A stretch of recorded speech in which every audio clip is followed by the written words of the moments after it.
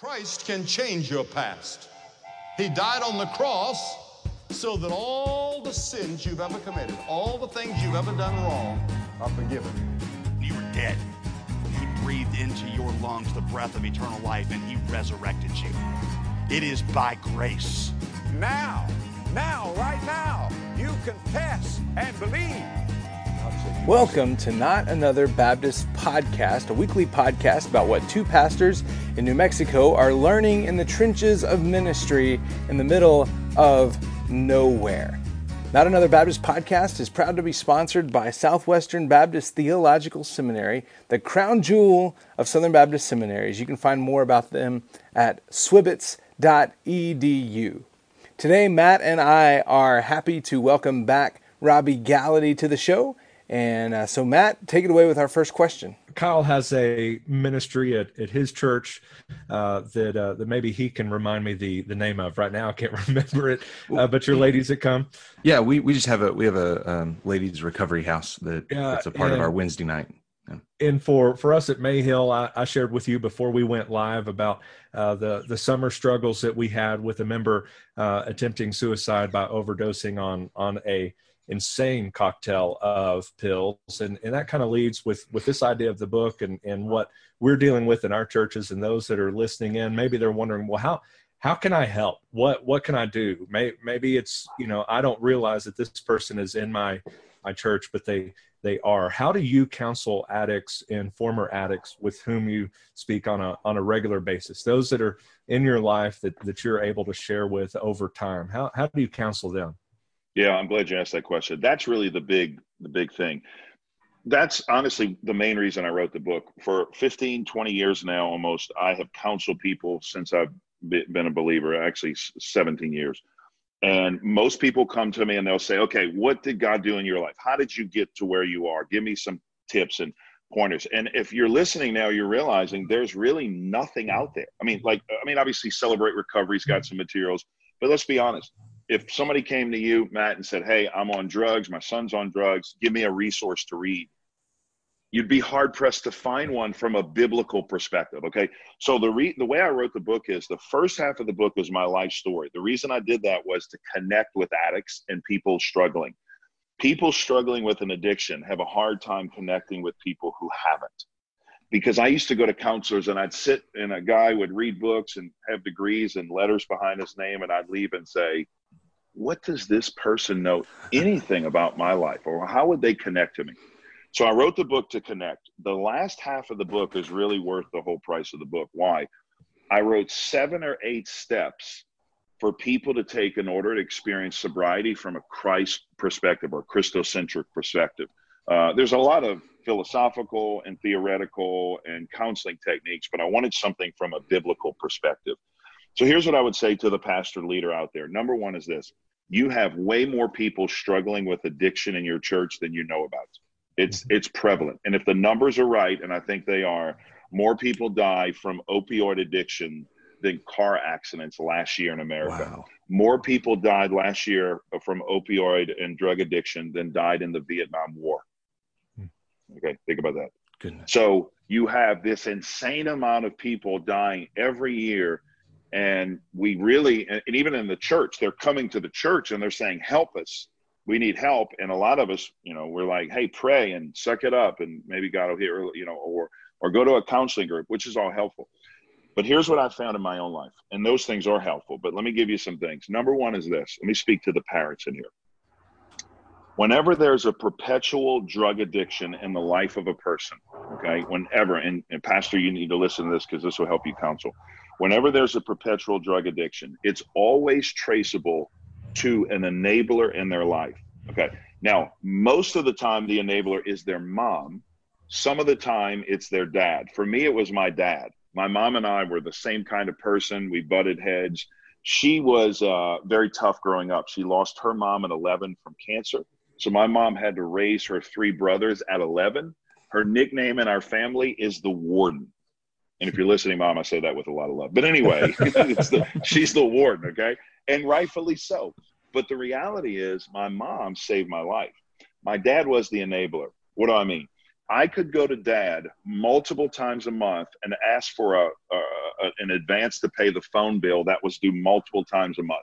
My rent was always due 2 times a month every month. You know what I'm saying? So I could play my dad enough where I could break him down. Now, here's what an enabler does, if you're listening. An enabler wants to help the family member. They love them, but they don't realize that by helping them, they're actually hurting them. A drug addiction has 3 ends, only 3 ends: jail, institution, or death. That's the only 3 outs. You're either going to go to jail, you're going to be in an institution for recovery, or you're going to die. And so you need to understand, if you're the enabler listening or know someone in your church, you need to realize that you're actually hurting them. My mom in 2001, I'll tell you the quick story of how we got here. So 2001, I had run out of money. My drug addiction was $180 or $200 a day. So what that means is I needed about $80 of heroin and $100 of cocaine, or 100 to live. Every day I woke up, I needed that to live. And I ran out of money. Now, I was selling drugs at first, but any kind of addiction, the addiction outweighs the habit. And so I had to find a way to fuel this insatiable desire I had to get high. I took my dad's credit card number when he wasn't looking. I memorized the number and charged $15,000 on the family bank account. My dad had a collision business where he couldn't see it unless he looked carefully, because he charged thousands of dollars a month. And $15,000 a month I charged in the family bank account. I'll never forget the call. My mom found out about it. She said, it was right before Mardi Gras 2001. She said, "Robbie, we found out about what you did. Your father is furious and I'm disappointed. Don't ever come to this house again." I said, "Mom, you know what? I don't need you guys. I never did. Don't need you now." I hung the phone up, spent the little bit of money I had. And for the next 2.5 months, guys, I lived hell on earth. I lived without gas for almost 3 months, electricity and water. We lived by candlelight. We were more interested in getting high than paying the bills. We mastered the art of the cold shower, where I would literally get into freezing cold water with no hot air in the house, get out the water, lather up, get back in. I did that for almost 3 months because we were so addicted to drugs. And here's the thing. It was that downward spiral that brought me to the place of surrender. And here's what I want to share with you if you're listening. And this is the line I came up with to kind of encapsulate this truth. If you keep being that person's savior, Jesus never can be. Because let's be honest, think about it. If they have you, why would they turn to Christ? I mean, you're bailing them out. You're providing. You're their satisfaction. You're their protection. Why would they ever turn to Jesus? So I know it's going to be tough. That's why it's called tough love.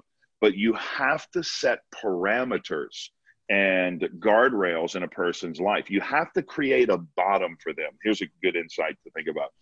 You have to create a bottom. An addict will always find the last out. If they have an out, they'll find it. Like one more person, one more help, one more phone bill.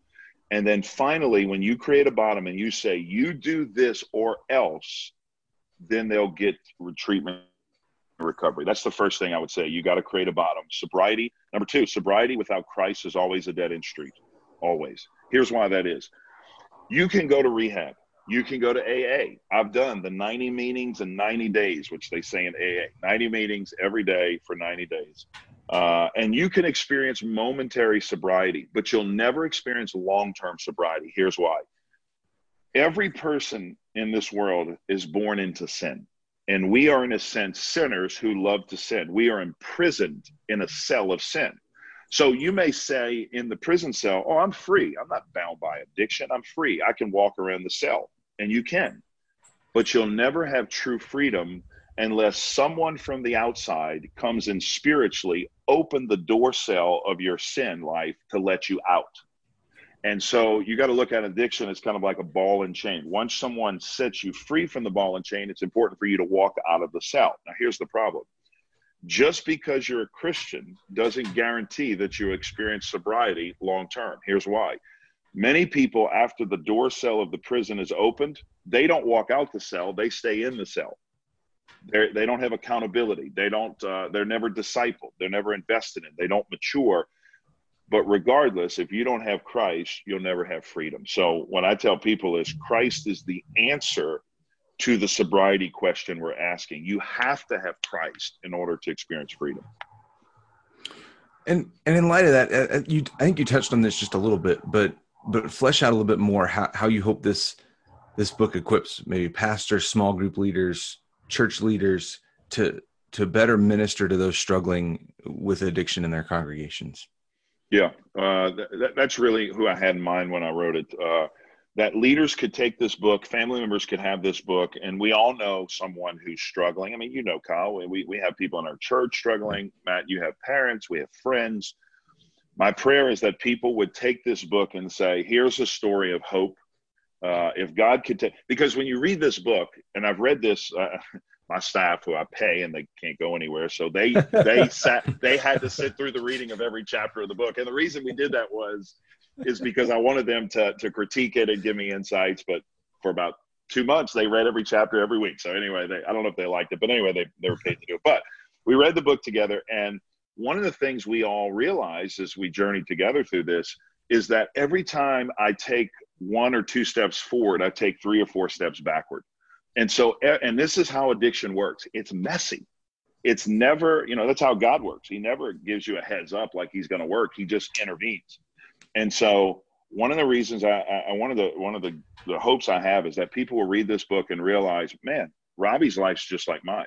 Yeah. I get 1 step of sobriety, and then I get back, and I get 1 week or 2 of sobriety, and then now I relapse. And so I wrote that for people to give out. So pastors can take this book as a resource on their shelf. When they're counseling with people in their church, they can give the book up. I also wrote it to parents. The storyline, I built the book around a storyline. The way I wrote it is around my parents. So the book begins, not to ruin the book, but the book begins with a great middle-class, loving family who I eat with and go to the movies with every week since I was 4 or 5 years old to the time I was 20. I like to tell people I've seen every movie in the 80s and 90s there ever was. I saw so many movies, Matt. I hate movies now. I don't even like going to the movies because my dad he didn't play sports. He didn't watch athletics. He never did anything. He liked movies and he liked going to dinner. So now I loved it because I hung out with my parents. But we're building the tension at the beginning of the book of this great American family who loves their children. And now I'm going to steal from them, rob from them, and basically disrespect them. And halfway through the book, mom and dad reach out to me. Or actually, I reach out to my parents and basically beg them to take me back in. Okay, at the height of the addiction, I'd lost everything.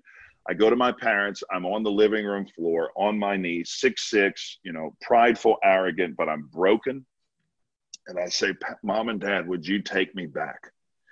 And by God's grace, they extend the grace of God to me after their son disrespected them and stole from them. They take me back in, no strings attached, pay my rent off, go back and buy back all the things I pawned at the pawn store. And within 3 days, they have me in rehab and pay for it. Wow. And here's what's cool about my parents. Little did they know, here's the the book. Little did they know they were saving me physically from this addiction. But what God was doing is God was going to use me physically to share Christ with them spiritually so the entire family could be saved for eternity. Wow. And it's just a cool subplot that God used in my family's life to they thought they were saving me, but God actually was using me to save them. Yeah. Yeah. That's incredible.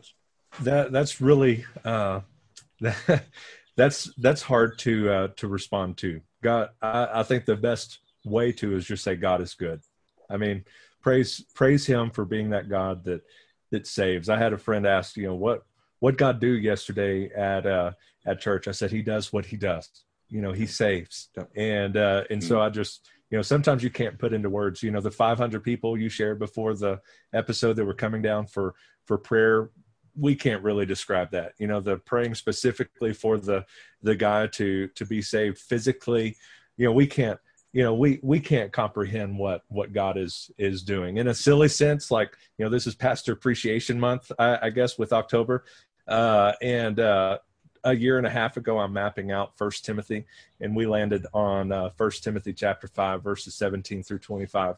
yesterday when the church had planned. I had no idea, but the church had planned our pastor appreciation Sunday, and so I was preaching on pastor appreciation and safeguards, and I was going through the whole text. But so I'm like, encouraging the church, like the best way you can appreciate me or whatever is your prayer for me, your hunger for the word, you sharing the God, all of those kinds of things. And then after the service, like, here's a check, and so it was great, but it was just like all these things that God is orchestrating over years. And so what a powerful testimony of that. Before I ask a gotcha question from Mark Dance, okay, can I say something before you go? Because so that's what I want to ask. Yeah. Well, I just want to say one thing on piggybacking what you said before you ask this, because I think this is good to hear.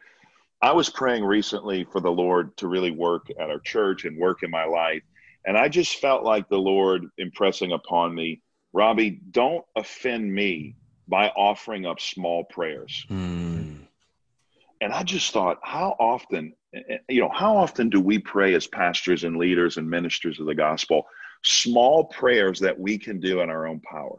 Yeah. Like, we serve the God of heaven who can do exceedingly above all that we can ask or imagine. And I felt like many times I have this wallet-sized picture of God and these minimized prayers that I offer to God. And so I just challenge you, if you're listening, I'm here today because people prayed bold prayers for me. I got a picture in the book, if you saw it, of my license 6 months before coming to Christ. I was mad at the world. I had a feather goatee. I had a gold chain. I had a raised eyebrow, high on drugs. And people were bold enough to believe that God could save me. And I just want to challenge you. Don't pray small prayers. Pray big prayers and believe that God can do it. Amen. Not to completely change the tone. But here's my question from Mark. Okay. And we're talking about addiction here. And, why is Donut December indefinitely banned from your vocabulary? Oh, man. Yeah, Mark Dance has been my accountability partner for 2 years. He was pastor to pastors at Lifeway. Donut December was not good for my health. Donut December, for those who don't know, was a phenomenon that lasted about 2 years. Where we ate one donut every day for the month of December. Well, here's the reason, Matt. I realize in December we eat bad anyway because we're eating Thanksgiving and then we're at Christmas parties and Sunday school and life group parties. So I just thought, let's just blow it completely out and just give people the free reign to do what they want, eat donuts and enjoy it. The problem was last December, I gained 15 pounds in 1 month. This is a true story. I went from eating one donut, Kyle, to eating 4 to 5 a day. And so my wife's like, Candy's like, it has got to stop. So listening to the better judgment of my spouse, no more Donut December. So that's amazing. So where can we find the book? Yeah, I think it's everywhere books are sold. You can buy it. I think it's at Barnes and Noble in the store, but you can buy it on Amazon and online. My prayer is that you would read it, and even if you don't struggle with addiction, you would read it and be encouraged with a story of hope that God still saves. Years ago, I had the privilege, I wrote my dissertation on the evangelistic invitation in preaching. And one of the people I got to study was Dr. Billy Graham, and I got to study Dr. Graham's sermons and just how he gave an invitation. And one of the highlights of my life was when he was still fairly well and cognizant, I got to visit his home in Montreat, North Carolina. And I was with a friend of mine who was a mentor of mine, Dr. Don Wilton, who is his pastor. And Dr. Wilton was sitting next to him, and he said, share your testimony with Dr. Billy Graham. I mean, just think of this. I mean, just a cool, amazing time to experience this in life.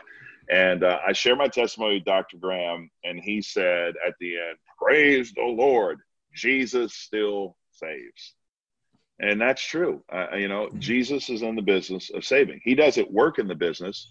He owns the business, and he continues to do that. So I just hope people are encouraged that God still saves and God still works and God still moves when we pray.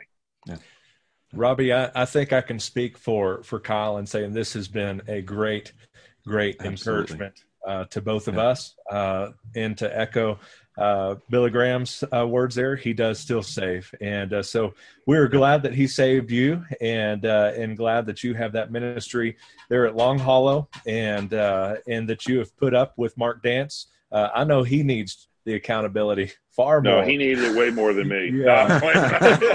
I needed it way more than him. Yeah, and but yeah, we are grateful for you, the discipleship encouragement that you are giving pastors. Certainly what has worked there at your church between the evangelism and connecting that with discipleship, because far too often we kind of land on one or the other, but bringing those together is what it's about. We're grateful for that. This book, I pray, is going to save some lives, as you prayed before your sermon on Sunday physically. And so I encourage pastors to get this, whether it's Amazon, Lifeway, Barnes & Noble, wherever you can find it, and get it into the hands of those that need it. But before you do that, read it and hear a story of God's amazing, amazing grace, because you will be in awe. And so I'm grateful, Robbie, for you coming in. Kyle, why don't you send us out with that little outro? Yeah, well, while you're at Lifeway picking up Robbie's book, you can also find another project that he contributed to, and that's the Disciple Study Bible that just happens to be in the CSB, which is our preferred translation, and not just because they pay us to say that on the show. We are grateful for our sponsorship with CSB, and you can check it out at csbible.com. Robbie, once again, thank you, man. What an episode, and we're so grateful for you, for your ministry, and for what God's doing in and through your life and your ministry there at Long Hollow. And for our listeners, thank you for listening. And until next time, may your coffee be as black as night and as bold as the gospel you declare. I just got to ask before you end it, Kyle. Yeah. Robbie, what are you drinking? What kind of coffee? I'm just drinking a Community Pecan Praline. Ooh. Black. So okay, right. Amen. So he's living out the outro. Kyle's probably drinking a pumpkin spice latte. Now let me just say, I do drink pumpkin spice latte. Thank you. I just happen to have thank you. Black coffee in the office. I'm validated. Yes. Well, here's what I think is funny. I preached this a few weeks ago. I said there's two types of coffee drinkers. There's those who drink black coffee, and they think they're the only people on the planet that drink coffee, and they're snobs. And then there's the rest of us. And I had people amen. That's great. Awesome. That's great. Thank you, Robbie. Right. You have a great day. Hey, thank you guys too, man. Good to talk to you.